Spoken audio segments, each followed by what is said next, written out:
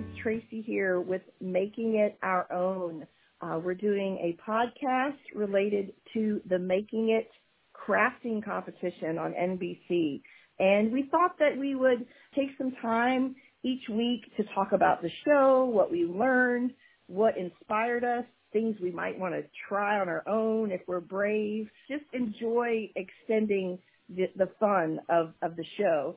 And I'm so excited that we get to speak with one of the contestants who can just give us a little bit of a scoop on the show and maybe a little bit of the kinds of things we have to look forward to in preparation for next week's premiere on July 31st at 10 p.m. Eastern Time on NBC.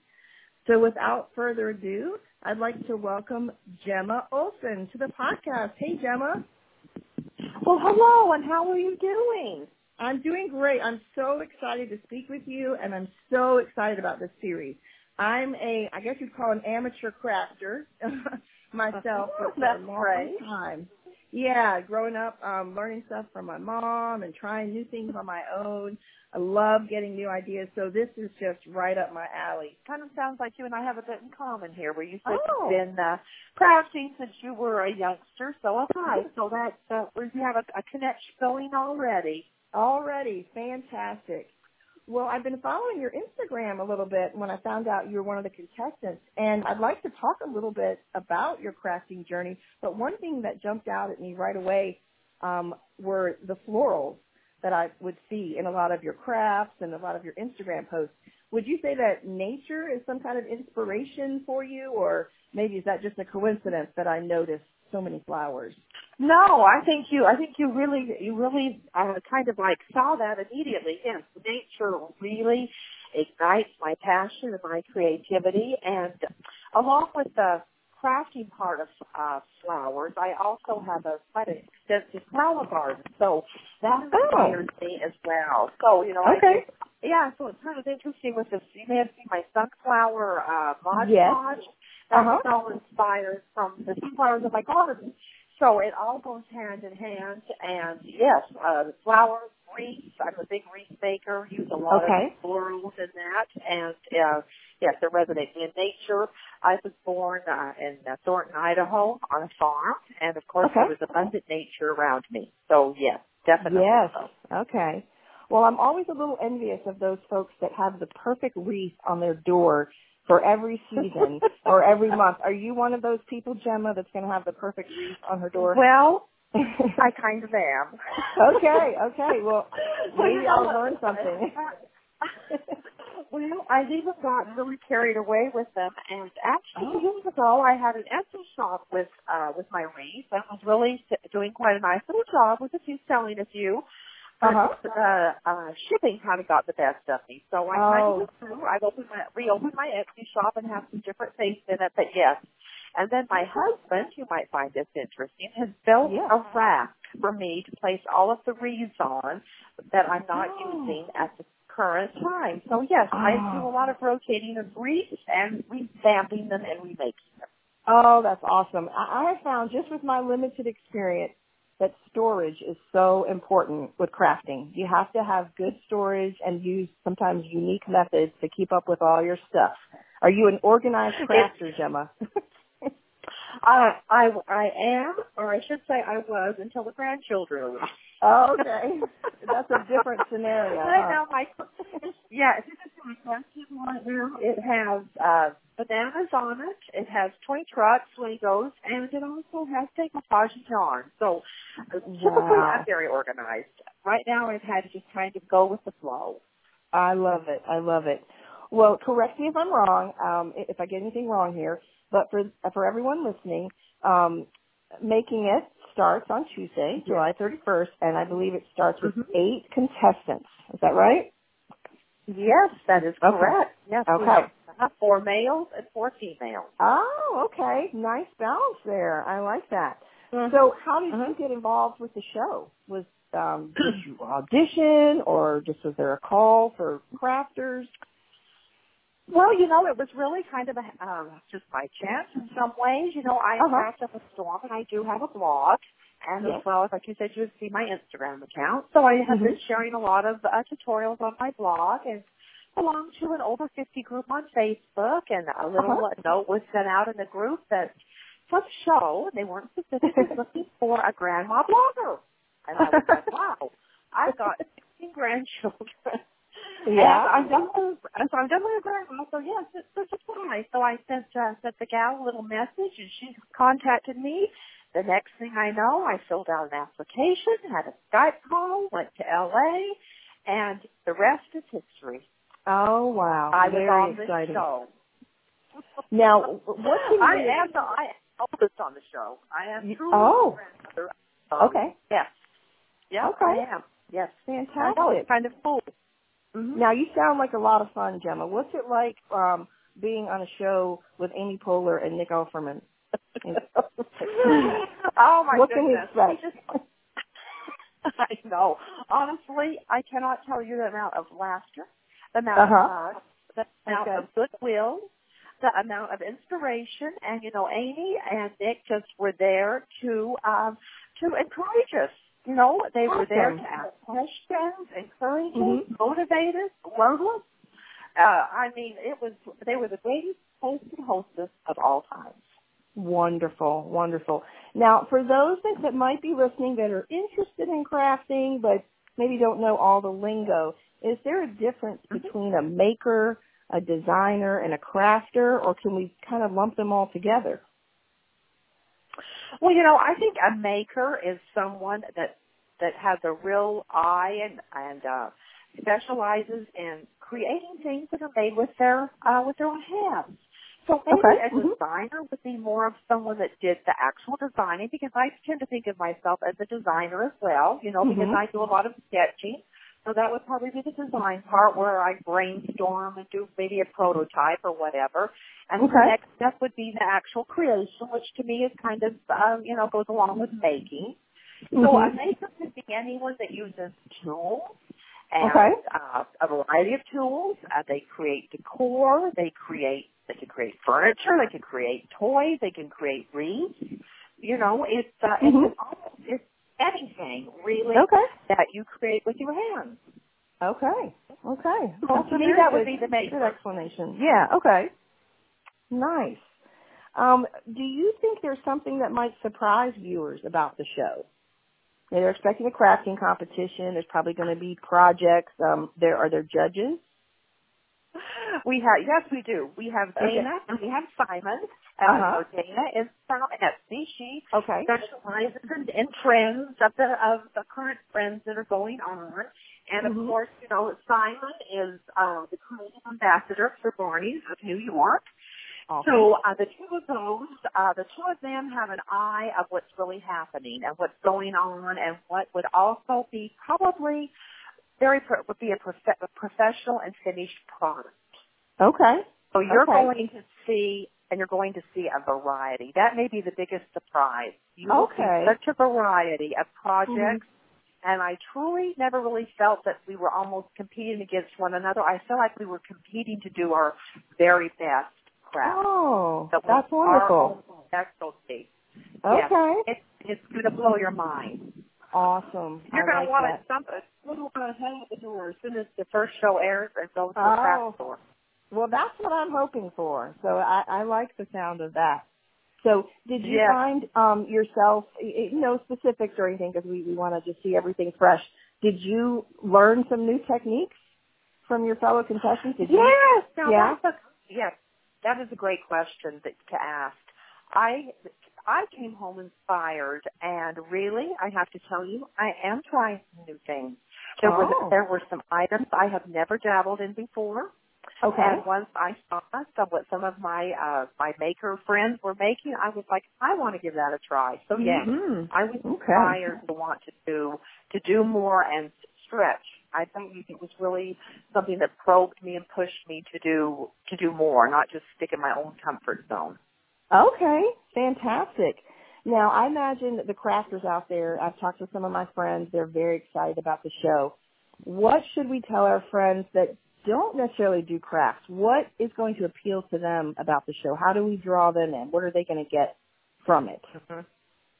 What do you think? I think the show is as much about making it as it is about relationships. and Wow. community and friendships and developing the skills that we used to have back in the good old days. Yeah. Where we used to sit around a table. My mom had quilting bees. I grew up with that philosophy. I think it's going to make us all aware that it doesn't have to be perfect. It just needs to be something that we do together, we share. It becomes generational. You know, that's what I really try to do with the grandchildren and my children as well, so that they pass that down. And that we can have conversations that we might not otherwise have. You know, that texting and whatnot, my goodness, all the emotions gone out the door with that. So how about we just sit down and, you know, unplug, relax, pour a glass of tea, pop some popcorn, and make something. Yes, that sounds so good to me. I love that. I love that. And it doesn't have to be, and it doesn't. I think that's the thing I would want to say. It does not have to be perfect. It just has to be enjoyable. And maybe come from your heart. You know, I'm all about creating things from the heart. Okay. You know, I found over the years that crafts can kind of, there's a story behind them. Maybe it's the story of how you messed up a few times and came up with a better plan, or maybe it's a story about what inspired you. Would you say that there are generally stories associated with your crafts? Yes, I'm really one of those people that truly, that's probably where I am more on the whole scale of everything. Okay. Everything that I tell, my products tell a story. Like you just said, you know, I just did you know, the Mod Podge and whatnot from my Etsy shop. I was inspired by my sunflowers. You know, I'm doing 2 projects right now, some embroidery for a granddaughter, and it looks like her. So it's a story of my love for her.